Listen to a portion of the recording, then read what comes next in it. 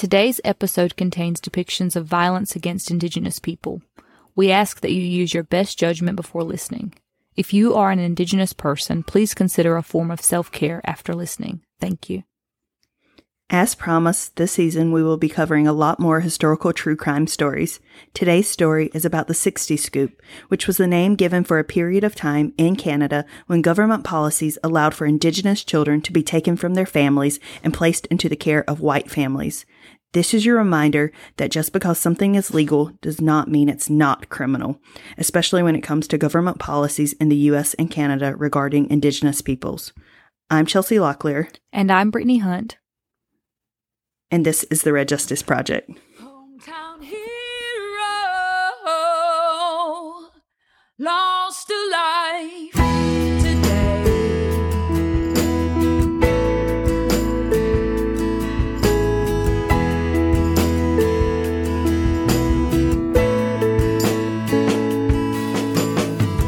Folks try their best, but sometimes it's just hard to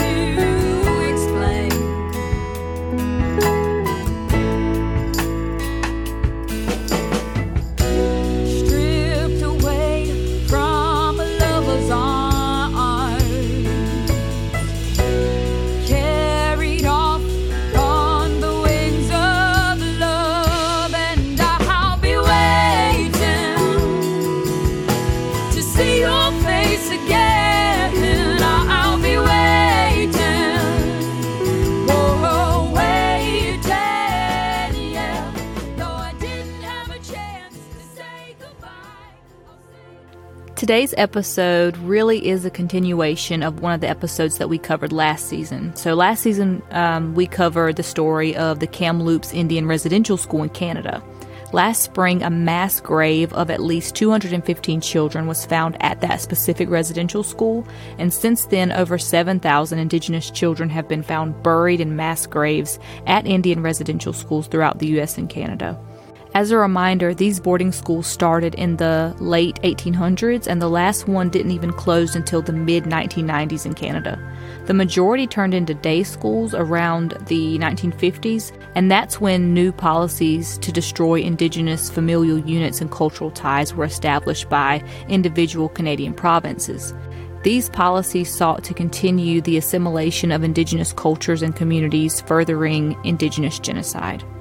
Yep, and it's important to note that there was no nationwide policy for actually removing Indigenous children. Each province had their own foster and adoption programs and policies, and most of the programs we're going to talk about today, they started in the 1950s and lasted until the 1980s. So over that period of time, an estimated 20,000 Indigenous children were taken from their families and communities and placed primarily with white middle-class families in Canada. This experience left many adoptees with a lost sense of cultural identity. The physical and emotional separation from their birth families continues to affect adult adoptees and Indigenous communities to this day. And as mentioned before, the program started in the 1950s, but the majority of Indigenous children were adopted or fostered out during the 1960s.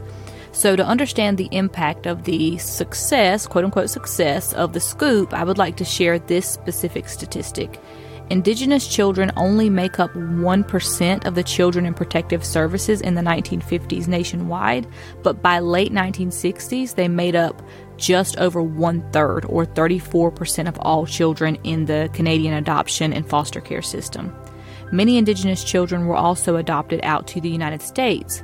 Chelsea and I actually both listened to the podcast called Missing and Murdered by Connie Walker, and the second season is called Finding Cleo. It focuses on Connie helping a First Nation sibling group find their sister Cleo, who had, been adopted out at some point in Canada, and the siblings were a part of the Sixties Scoop.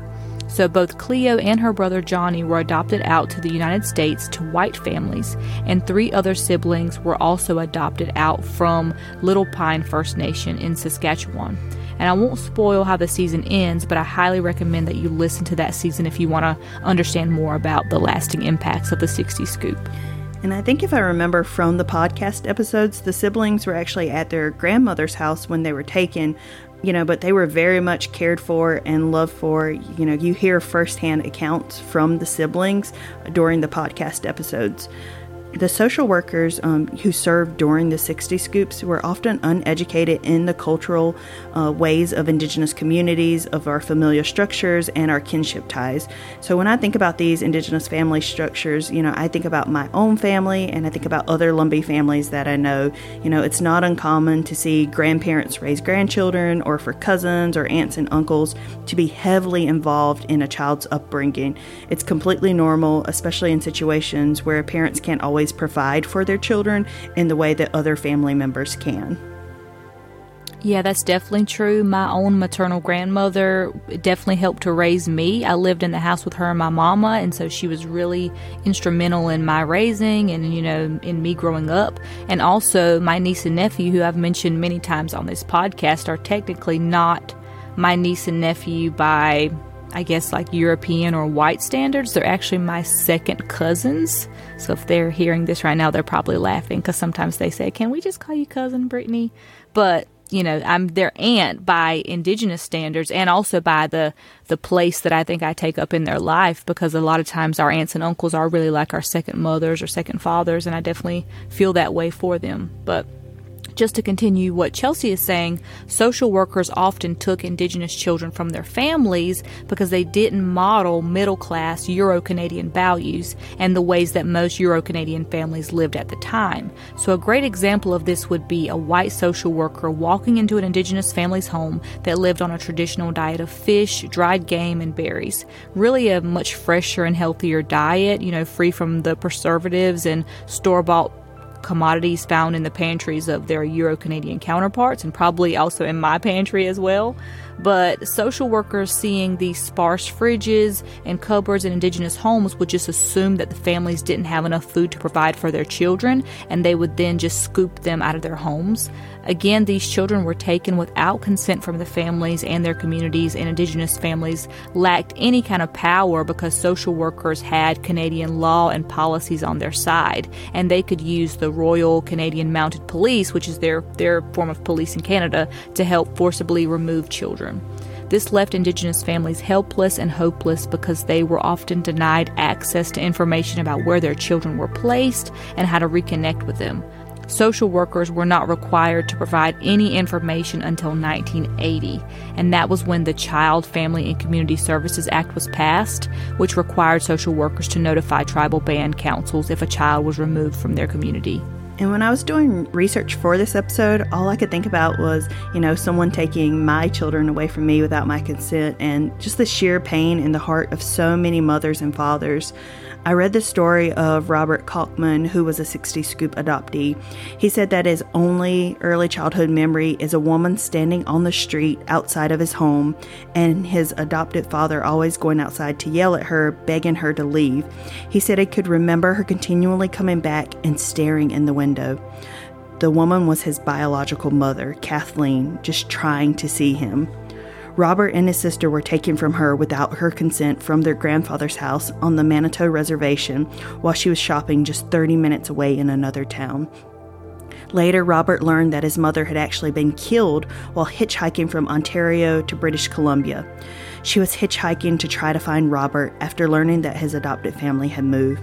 And those of you not familiar with Canadian geography should just know that, we're talking well over 1,000 miles when thinking about where Ontario is compared to British Columbia on the West Coast. Kathleen was just trying to travel to get to her son. Robert is quoted in a CBC article saying, "She died trying to find me. It's an identity you lose the moment she is gone." And Brittany, again, I think about how closely our identities are tied to our parents and our family as Indigenous people, how I can tell a Lumbee person my name and they might not identify with it, but if I share my mama's name and they know her, it becomes an instant connection. I become so much more than Chelsea Locklear. I become Trina's daughter and, Darcy's granddaughter, and I think about all of those Indigenous children that, lost that connection in the 60 Scoop to their communities and their parents. Yeah, I really relate to that too. I was even thinking how when you're doing what do they call them, icebreaker, or when you're trying to get to know somebody, or when you're doing a reflective activity to think about who you are. Oftentimes when I think like, who is Brittany? Or like, who is Brittany Hunt? I'll start with like, well, my grandma was such and such, and my granddaddy was such and such, and they're from here. And then I finally will get down to me, because I feel like all of their lives are so tied to mine that I'm not, I mean, I am a separate person, but in the same sense, I'm also not at the same time. I am because they were, and that's the way Indigenous communities are really set up, is we are so connected to each other, even to our cousins, like we mentioned earlier, and our aunts and uncles, and who you are is so much a reflection of who your family also is. And then it's also speculated that Robert and his sister Diane were taken from their mother because Ontario social workers thought she was too young to raise a child, and they thought she didn't have the financial means to take care of 2 children. She was only 14 when she had Diane and 15 when she had Robert, but she still lived at home with her parents and had them to help raise her children in a traditional way. Diane is quoted saying they took them away because, and I quote, she was Native and lived a traditional lifestyle. She couldn't provide that. She had an apartment or a house. It wasn't in her name. It was in her parents' name. She couldn't prove income because they hunted, trapped, they had a trap line and fished for food. They grew their own vegetables. They picked berries. They picked herbs. They didn't have a 9-to-5 job. They lived on the reserve. And again, without any formal training, social workers could make baseless assumptions about a child's well-being and take them from their families. Traditional ways were completely ignored, and honestly, it just shows how racist the mindset was at the time to think that a Euro-Canadian way of life was better than a traditionally Indigenous way of life.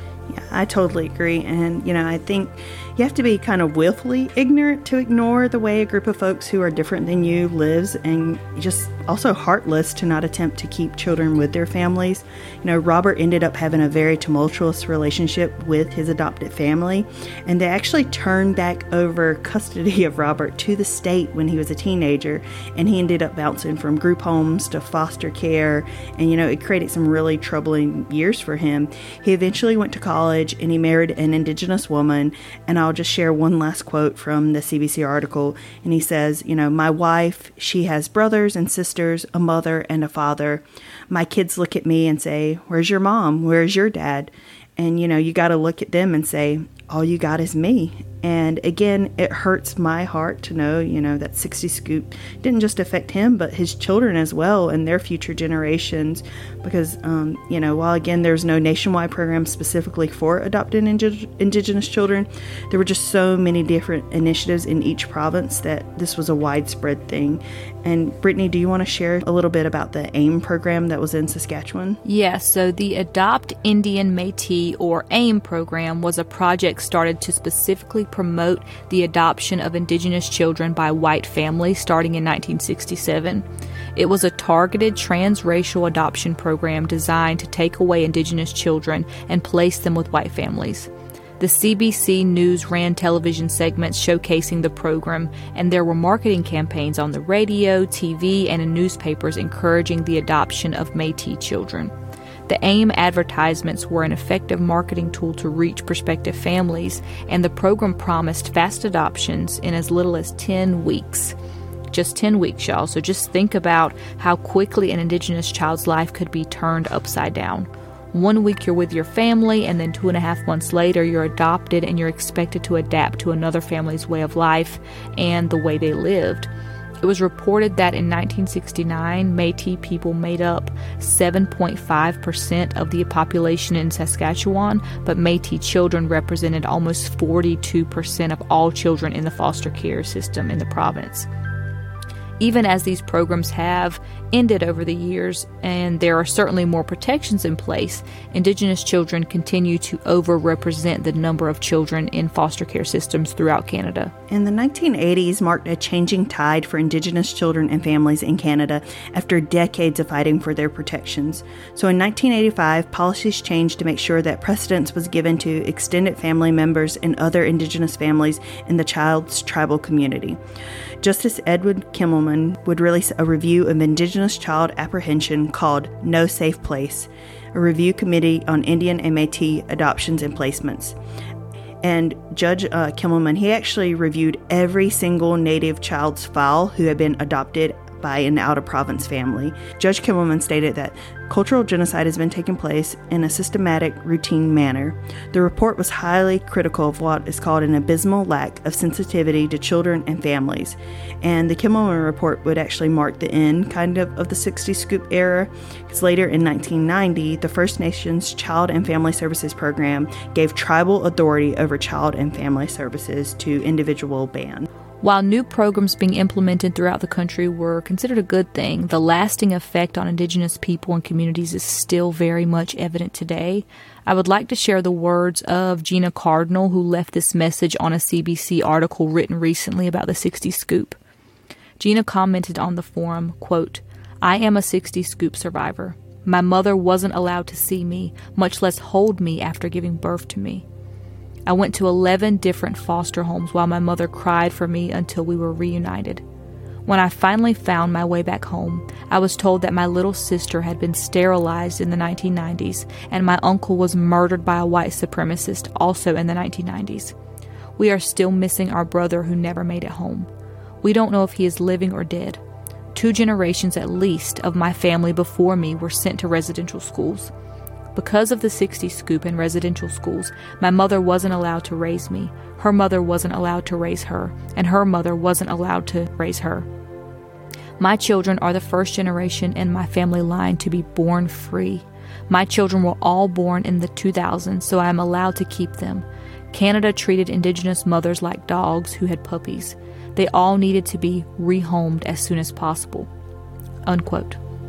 And I think the saddest part for me was her saying that her children are the first generation to be born free. That just broke my heart to think about, of all the families who lost their ties to each other, to their language, to their traditions, family recipes, the sense of belonging that can only come from people who look like you, that share the same ancestors as you. It truly is a heartbreaking cycle, and one we're still seeing in Canada today. When I was doing research for this episode, I came across a related article about the number of Indigenous women and youth incarcerated in Canada. So even though Indigenous people make up less than 5% of the Indigenous population in Canada, almost 50% of all women incarcerated in Canada are Indigenous. Y'all, 50% of the women's prison population.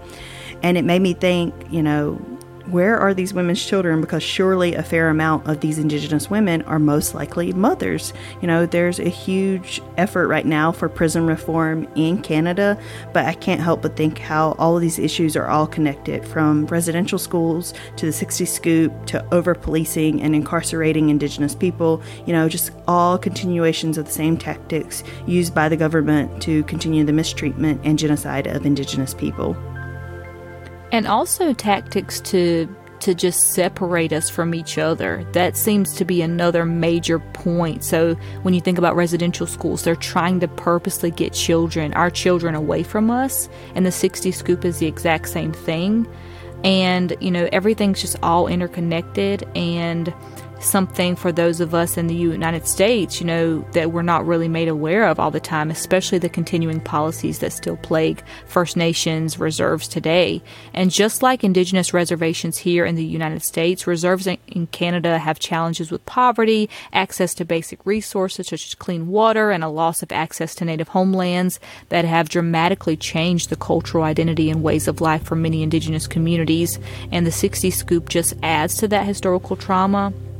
And I'd like to share a quote from one more 60s Scoop survivor. She said, "I have children of my own, and it kills me that I can't pass on those teachings and that knowledge that should be their birthright. To me, that's what's most important. I'm going to be somebody else's ancestor one day, and I want my future generation to know that I fought for their rights." And another thing I want to end with today is just this realization that the 60s Scoop is not just a Canadian issue, that it was definitely happening in the United States as well. A letter went viral a few years ago that proved that in 1952 you could buy a native child for $10 out west. And I say buy because it was technically an adoption, but oftentimes people would buy the children either for nefarious purposes, of sexual molestation or any other kind of nefarious reason, or they would buy them to have a live-in maid. I read a few accounts of survivors that said that the family just bought them so that they could cook and clean for the family. So these adoptions were often never pure in nature. And another thing is that Lumbee people were also adopted out or sent away. I have a relative who I won't name who lived with a Mormon family during the summers for a while, and her brother also went but had some problems, and so he was sent back to live with his own family here in North Carolina. And so this definitely was something that has happened to Lumbee people as well that's not, I guess, as much publicized or written about. Yeah, and one last thing we kind of didn't mention throughout the episode, but Brittany, I was thinking about the whole time, is this connection of the 60 Scoop and of residential schools to the missing and murdered Indigenous women's movement, and how, all of this is tied together, because if we keep looking at it, we think about like the women and mothers and the roles that they play. Of course, fathers are important, but we know how important our women are to us, and, how, all of this really affected the children being taken away from their mothers, right from hospitals, how mothers were being sterilized so they couldn't even have more kids, and how all of that kind of interconnected. It really is all so interconnected that you can't talk about one without really talking about the other.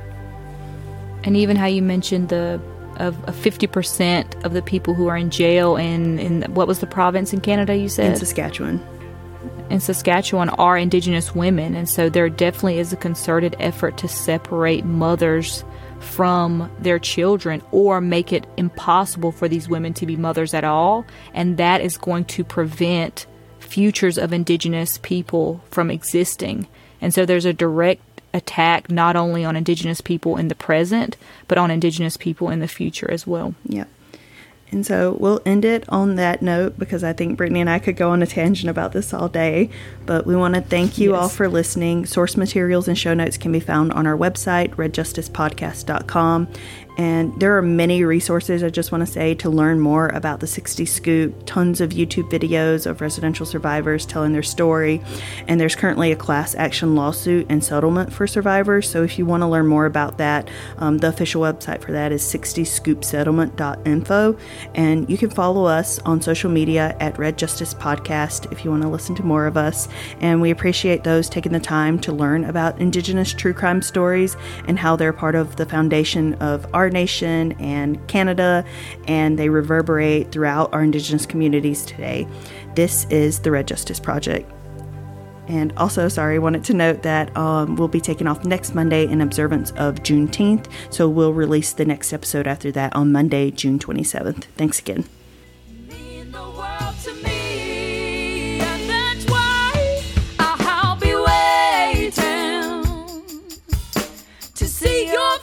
Again, I'll be waiting. Oh, waiting, yeah. Though I didn't have a chance to say goodbye, I'll say hello in the afterlife, just like the first time we met. And I'll be waiting to see your face again.